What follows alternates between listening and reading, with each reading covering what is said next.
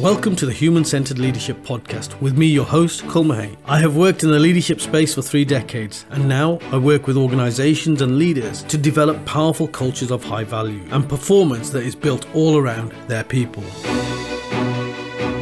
We will interview leaders from around the world and at the very top end of their game to explore what emotional intelligence in practice actually looks like and the benefits that it could bring to any team.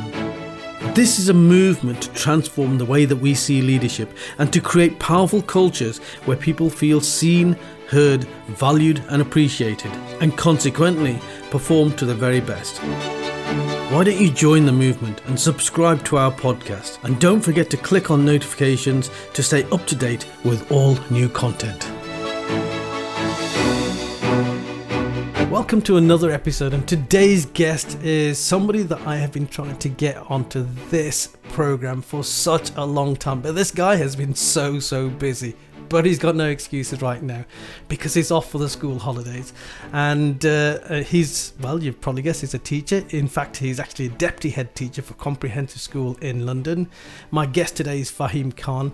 Faheem is an incredible individual. I've been following his journey for a while now on LinkedIn, and he's doing some incredible stuff. He's also, I don't know how he fits it in, but he's also the founder of the Future Leaders program, which is really aimed to develop leadership skills for underprivileged children aged around about 17 to 18 years old. Now, this one particularly resonates with me because I'm also designing a program for 16 to 18 year olds, because I also believe that our future leaders, these young people coming up, need to have those leadership skills to allow us to shine in the future. And that's what it's really all about. I wish I'd had that when I was 17 or 18 years old.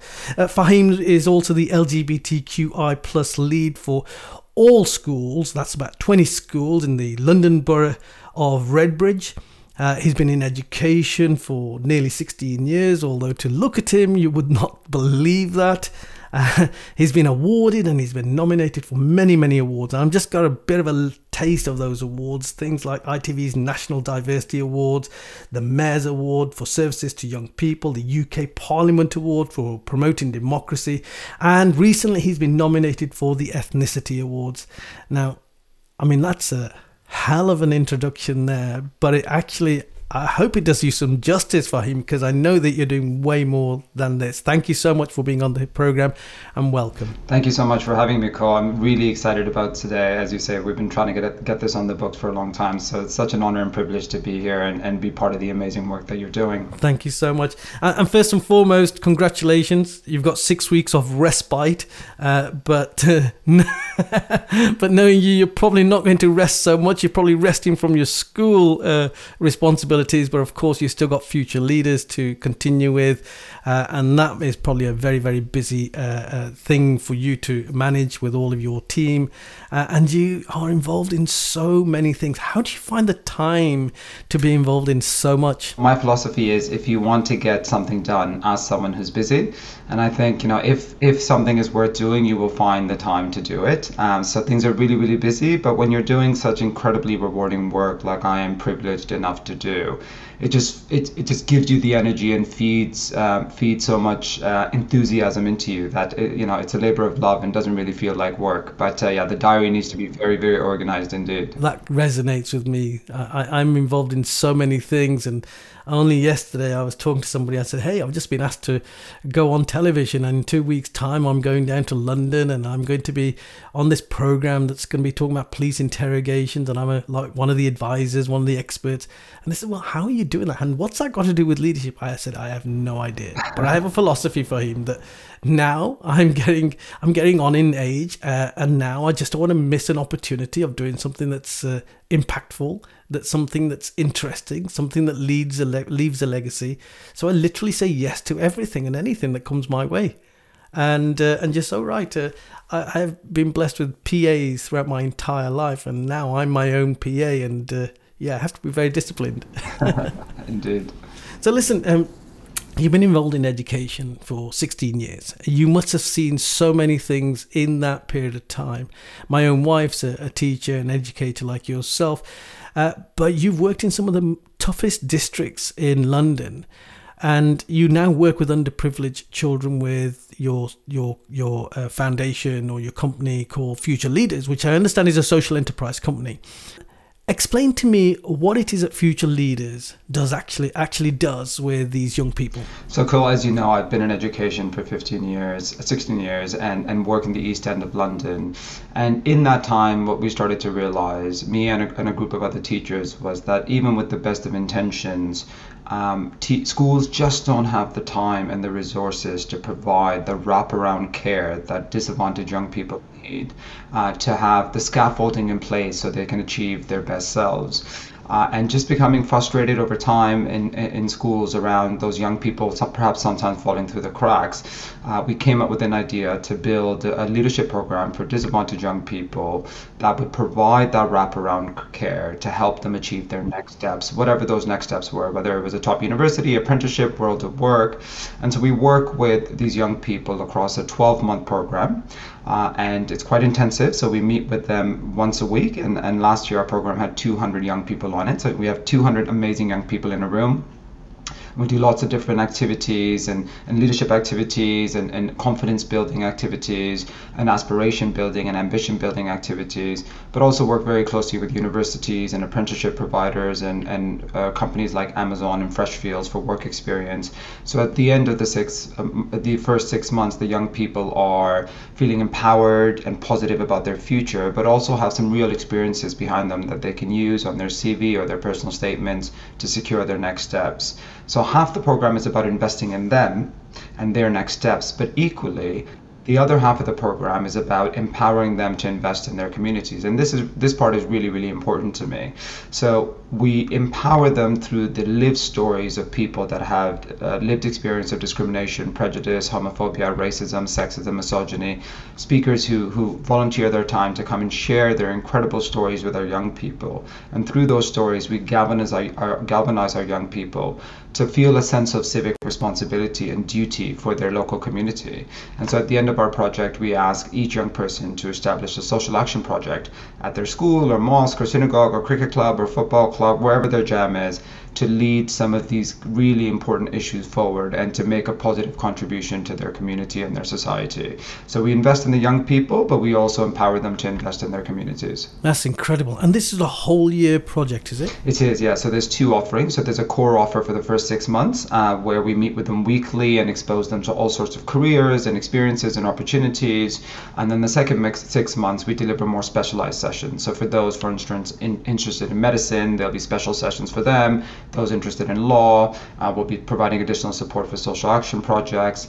So there's an intensive 6 months and then a supportive 6 months. That's incredible. And so, I mean, that is a lot of work that goes on for a whole year on top of your very, very busy day job. So clearly you must have a team. Is it a team of volunteers or a team of staff that you have working with you?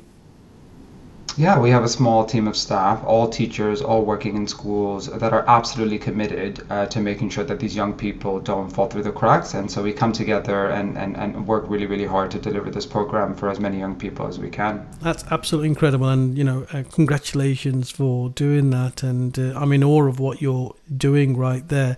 But there must have been a driving passion. Why choose leadership as the concept? What is it about leadership that you feel that these young people need to have going forward? It all starts with my own personal journey and my own kind of lived experience. So, I was born and raised in Pakistan. I only immigrated to the West when I was 11. And that was a really difficult time for me, coming to a new country at the age of 11, didn't speak English. I'm neurodivergent as well, so learning English was really difficult. And like many families who come from that part of the world to this part of the world, money was tight, all 6 of us living in a one-bed council flat for a long time. My dad was working, 18 hours at a corner shop. My mom didn't adjust well to the move. Because, in Pakistan, you live in these communities, and taking her away from that meant that she really struggled with her mental health. And so, unfortunately, the support that I needed and my siblings needed wasn't available at home. And that meant that, unfortunately, my brother became involved with the criminal justice system. I was actually kicked out of my first school, believe it or not, shockingly. And of course, all the racism and the discrimination that comes with being an 11-year-old boy, speaking with a very heavy Pakistani accent, a very broken English. It was a tough time. And a couple of years later, as I realized I was gay, that presented a whole new set of challenges when you're growing up in a Muslim Mm. Pakistani household. And at times it felt really lonely and it felt really scary. But where I wasn't getting the support at home, one place I was getting some of that support that I needed was at school. And some teachers especially went well beyond the call of duty. You know, they played the role of mom and dad and teacher and brother and all of those things. And so from a young age, I decided that I wanted to be a teacher because I wanted to provide the support to other young people that I didn't have. And so that's why I became a teacher 16 years ago now. And it's been incredible. And as you say, worked my way up in schools and currently deputy head teacher and head of safeguarding. But what I realized more recently was that there was a particular cohort of young people that I wanted to work with. Although my school has 2,000 young people and it's really, really diverse in East London, I really wanted to work with those kids that were disadvantaged. So when I say disadvantaged, I mean BAME, white working class, first in their family to aspire to university, refugee asylum seekers, have been in care themselves or a young carer for somebody else, non-heterosexual, have an SEN, a special educational need or disability. So really kids that need that additional support. And so what started as a local grassroots project 3 years ago, just in Redbridge, working with 20 schools, is now something that will be delivered across 8 East London boroughs, and we'll be working with 400 kids for September 2022. So we went from 50 kids in year 1 to 400 kids in year 2, and we're in year 4, excuse me. And we're grateful for the Mayor of London and others who are our principal anchor funders who've allowed us to expand this work and have the impact that we're having. So for me, it's about giving young people the opportunities I didn't have, because I know what those opportunities can mean and how it can really change the trajectory of your life. You know, we know today that your parents' income at the age of 14 continues to be the most significant determinant of your future standard of living.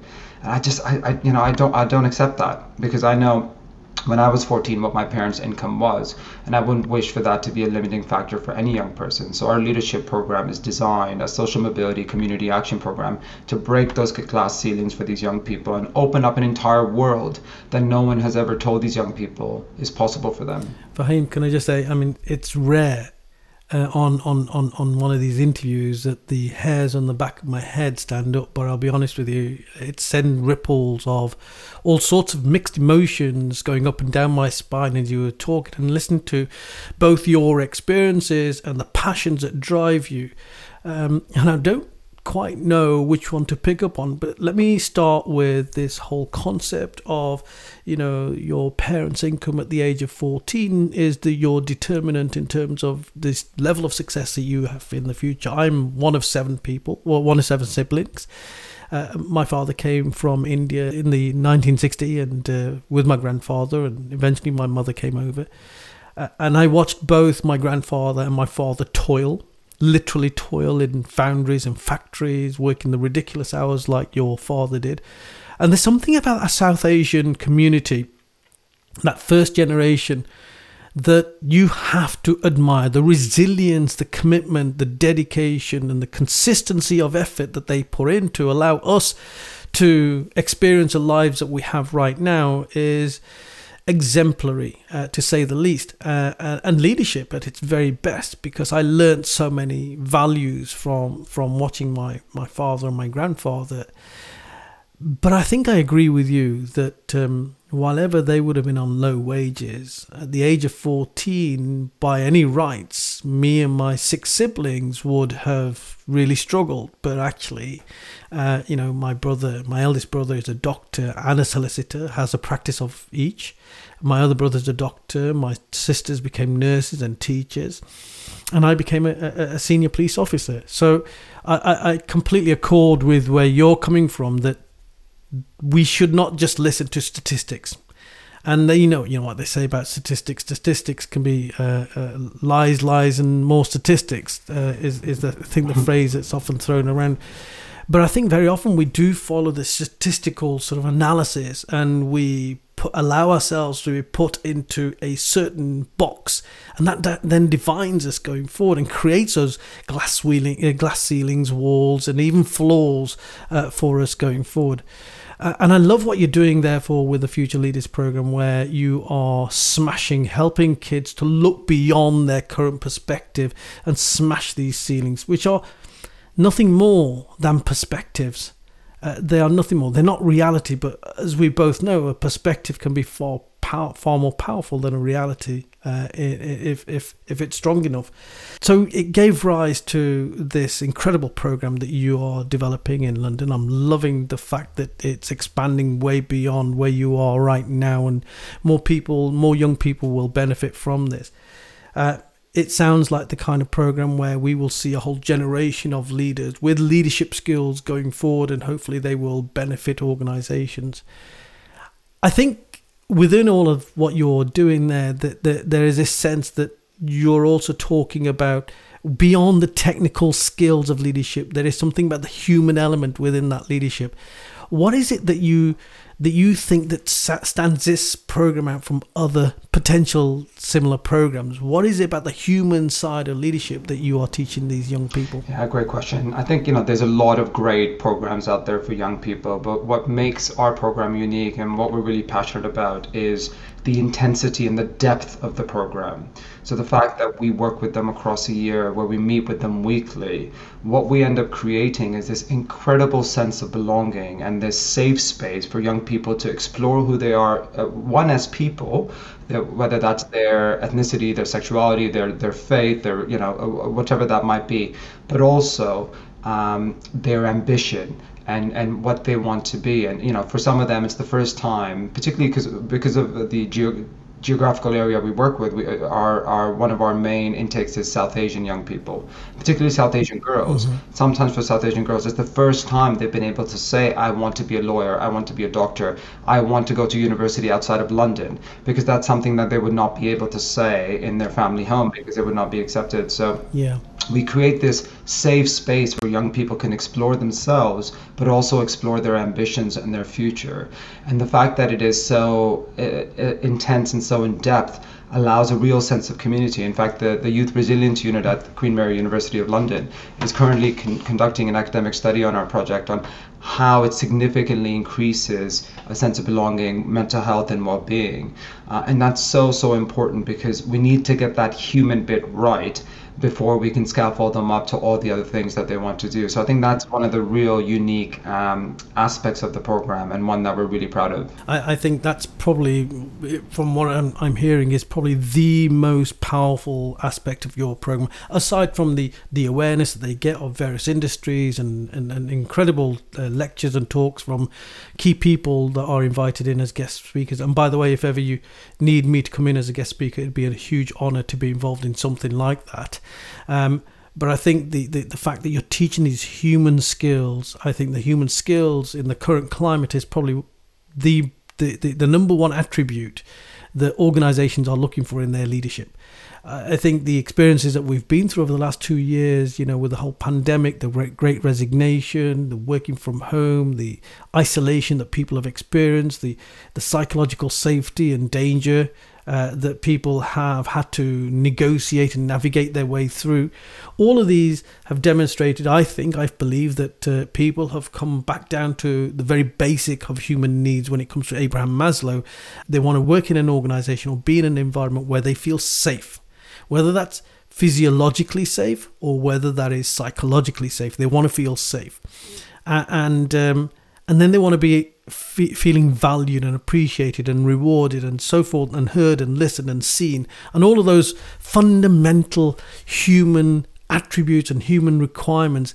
I think we're going down to that level, and a lot of organizations out there haven't woken up to this. And I had this conversation, I just posted on LinkedIn this morning actually, about my frustration with a coaching client. I was coaching a leader in an organization who was excelling in everything that he did, and he was saying, well, a new post has come up and it would take me to a senior leadership level. He says, I've applied for this post, but it's so technical in terms of the requirements, it's so process driven and systemized, that there's no room for my human personality coming out, my human attributes coming out. And I've tried to speak to people in HR and my own leadership team, and they are as confused as I am, and therefore not prepared to make courageous decisions about basing it on who I am.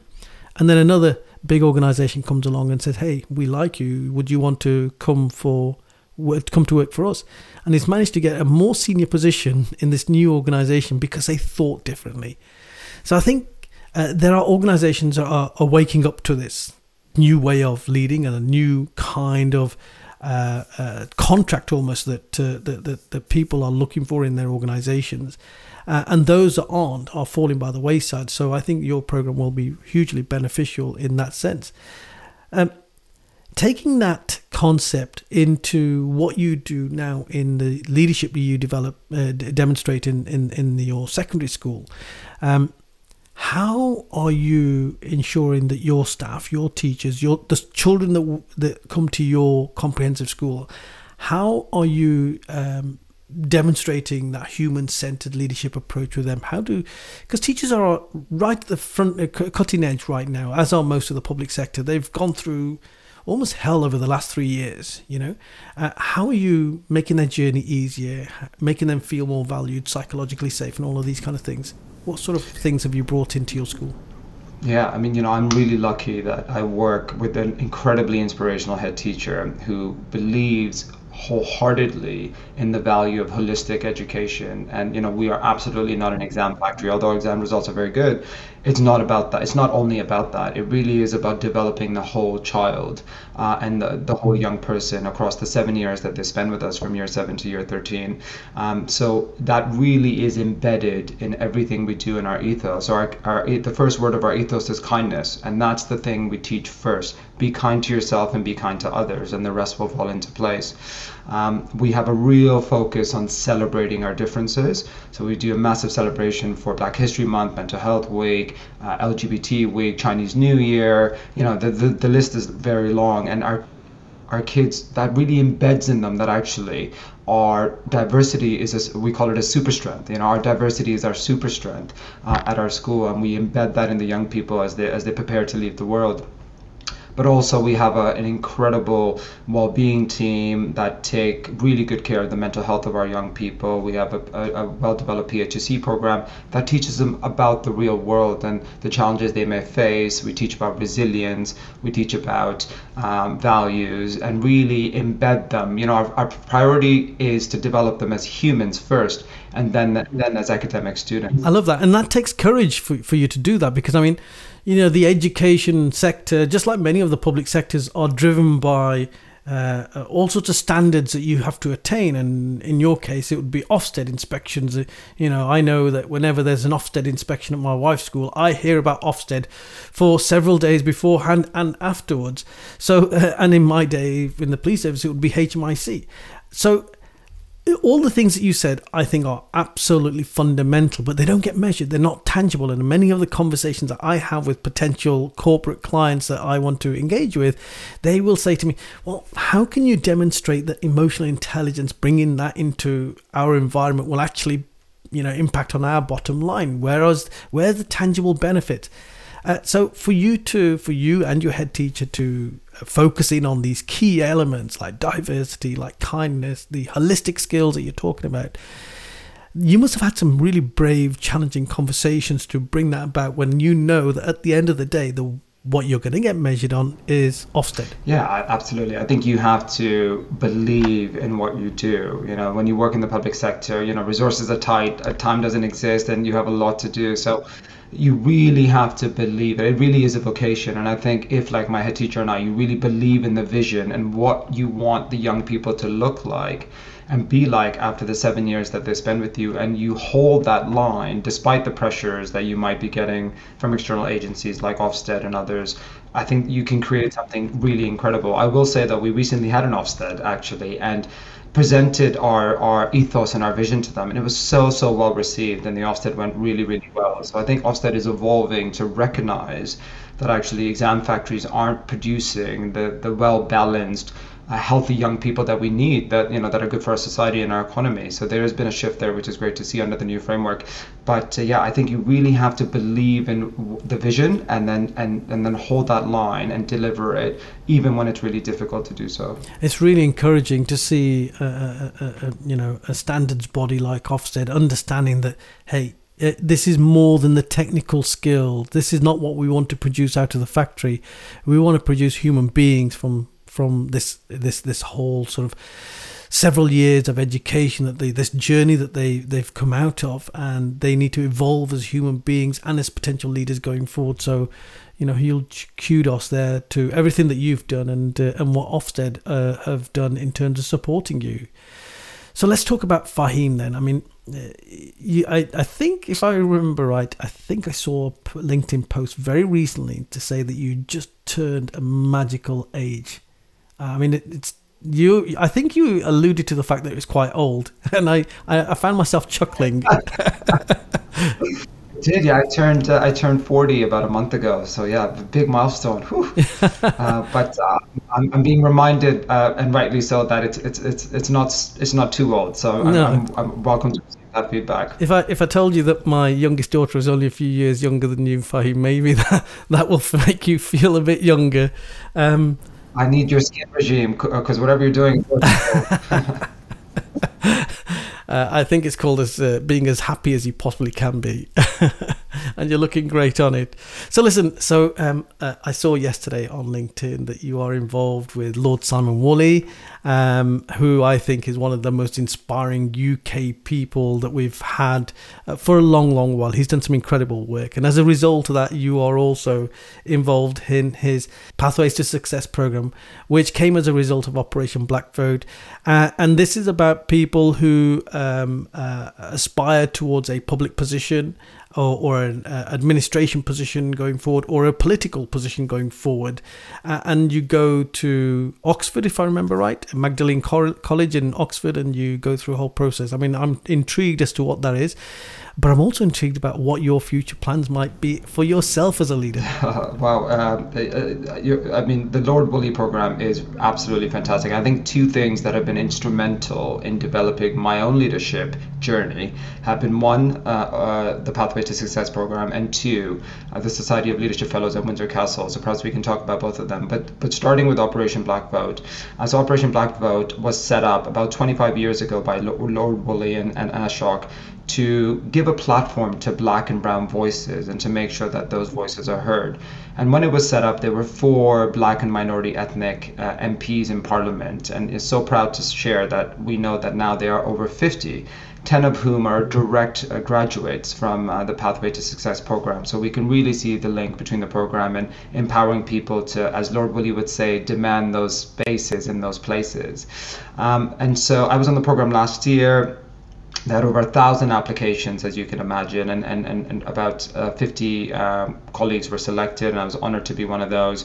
You spend a week at Magdalene College at Oxford, who is a delivery partner, and Operation Black Vote and Oxford together deliver this incredible week of incredibly inspiring workshops and sessions and guest speakers, and you hear from people from all sorts of sectors. It is certainly for those people that have political ambition, but also for people who have other ambitions, but all in the context of raising the voices of minority groups. So whether that's in education, in medicine, in law, in the charity sector. So it isn't just for those that have political ambitions, but it's more about giving black and minority ethnic aspiring leaders the confidence, the tools, the voice to have their voice heard and lead positive change in whatever sector they're in. And for me, that is, of course, education and young people and social enterprise. I know for many others, it is politics, and so proud of all my colleagues from Pathway to Success that have recently been appointed as local councillors or running for MP positions. So it really is a really comprehensive program, and one I cannot recommend enough. So Pathways to Success, Google that if you're interested. I know they've just selected the cohort for this coming year, but certainly for next year, people should look it up. It sounds fascinating. It really does sound really, really inspiring, and I hadn't heard about it, and it wasn't until I saw your post that I looked into it a bit more, and I thought, wow, yeah, well, it's a long time needed. And you're so right, look how we have evolved in a few short years. When I joined the police service, I literally was a brown speck in a sea of white. I was one of the pioneering people of colour in the police service, and now we have, chief officers who are Pakistani, Indian, black, and we've got all sorts of people in all sorts of leadership positions that represent the true diversity of this country. And I think that's I was just saying yesterday, what makes Britain great it's its diversity, and the diversity of food, the diversity of cultures, the fusion of all of these cultures to make it a uniquely British culture, and that's what we need to celebrate when it comes to diversity. And when I talk about diversity, it's got to be across all of the intersectionalities. That's what makes Britain great, and it's great to see that in politics. And I mean, who would have ever thought that in a leadership competition for a prime minister's post, essentially, you would have several people who are people of color or number of females that we had going through. It's just incredible, but more needs to be done. I mean, who knows who the next leader will be, but if it was a person of color, it would be the first time in the history of the world that a majority white country would have a South Asian as their leader. And I think, whatever your politics, that is an incredible position for us to be in. And of course, it's not perfect and there's so much to fix, but I think, there's a moment there to celebrate us in there, and that's so important. Yeah, no, I absolutely agree. Absolutely agree. And the other place that we are connected with is the Society of Leadership Fellows at St George's House, Windsor Castle. I think you've been there for a while now, but I've only recently been invited to become a fellow. I went on my first leadership conversation a month or two ago. Thoroughly enjoyed it. And what I love about the Society of Leadership Fellows is that the depth of the conversations, the depth of the reflection of your own leadership thinking, your values, the breadth of people that you have there with such depth within them. I'm looking forward to many, many more. How did you get involved in the society? What an incredible society it is, isn't it, Cole? I mean, what a privilege and honor to be part of it. Every time I visit Windsor Castle and attend one of the conversations, I leave feeling braver and feeling more ambitious. So I was invited to join by the amazing Michael Pipfield, who I know you recently had on. I listened to that podcast. I mean, Michael is such a champion in so many ways, isn't he? And has this incredible career behind him. Yeah, he's amazing. I've been a fellow for just over a year, actually, but it's been such an impactful year. And I think one of the greatest things about the society, and as you know, the aim of the society is for leaders to nurture each other's wisdom. And that's exactly what the society does. So we get together leaders from across sectors. There's people from education, from law, from medicine, from all sorts of sectors that come together and just really in an open, honest, vulnerable way share their journeys, their ambitions, their struggles, their challenges, and we help each other resolve those, help each other be stronger, and build each other up so we can go and do that good work that needs to be done. So I've done some one-day conversations, some dinners, some lectures, but also some a 3-night conversation, which was just incredible. Lived at Windsor Castle for 3 nights, 3 days of personal development, and being surrounded by these incredible fellows, being led by Chris and Karen, who do an amazing job, was such a personal development journey, and came out of it with such clarity about my leadership ambition and feeling braver to do the good work that needs to be done, but also, on a lighter note, had the incredible privilege of meeting the Princess Royal, Princess Anne, who is a patron of the society, at a recent lecture a couple of weeks ago, which was an incredible experience. And she was so genuinely interested in the work we were doing at Future Leaders, and that's all thanks to Michael Pipfield who made all that happen. But the society provides such incredible opportunities for leaders, and it's just a great thing to be part of. So welcome, Cole, and you'll absolutely love it, no doubt. Every single person that I have met as a consequence of the society has been a tremendous leader within their own right, and full of such wisdom that I find myself growing with every conversation, including this one that I have. I look forward to meeting you at one of these conversations. I think I've just booked for a meal and an overnight stop, and I'm still pinching myself to think that I'm going to be stopping overnight in the grounds of Windsor Castle, not in Windsor Castle itself, but in the grounds of. But it's just incredible. Faheem, it's been an absolute pleasure, and it's been definitely worth waiting for to talk to you. I could talk to you for a long, long time, but we're limited by time. Thank you so much, and no doubt we will catch up again. Thank you for sharing your passion, your journey, and your wisdom going forward. All the very best. Thank you so much for having me, Cole. Thanks for listening. I hope you enjoyed this podcast. Please do subscribe and click on notifications for new content. And of course, connect with me on LinkedIn. Take care. Have a great day.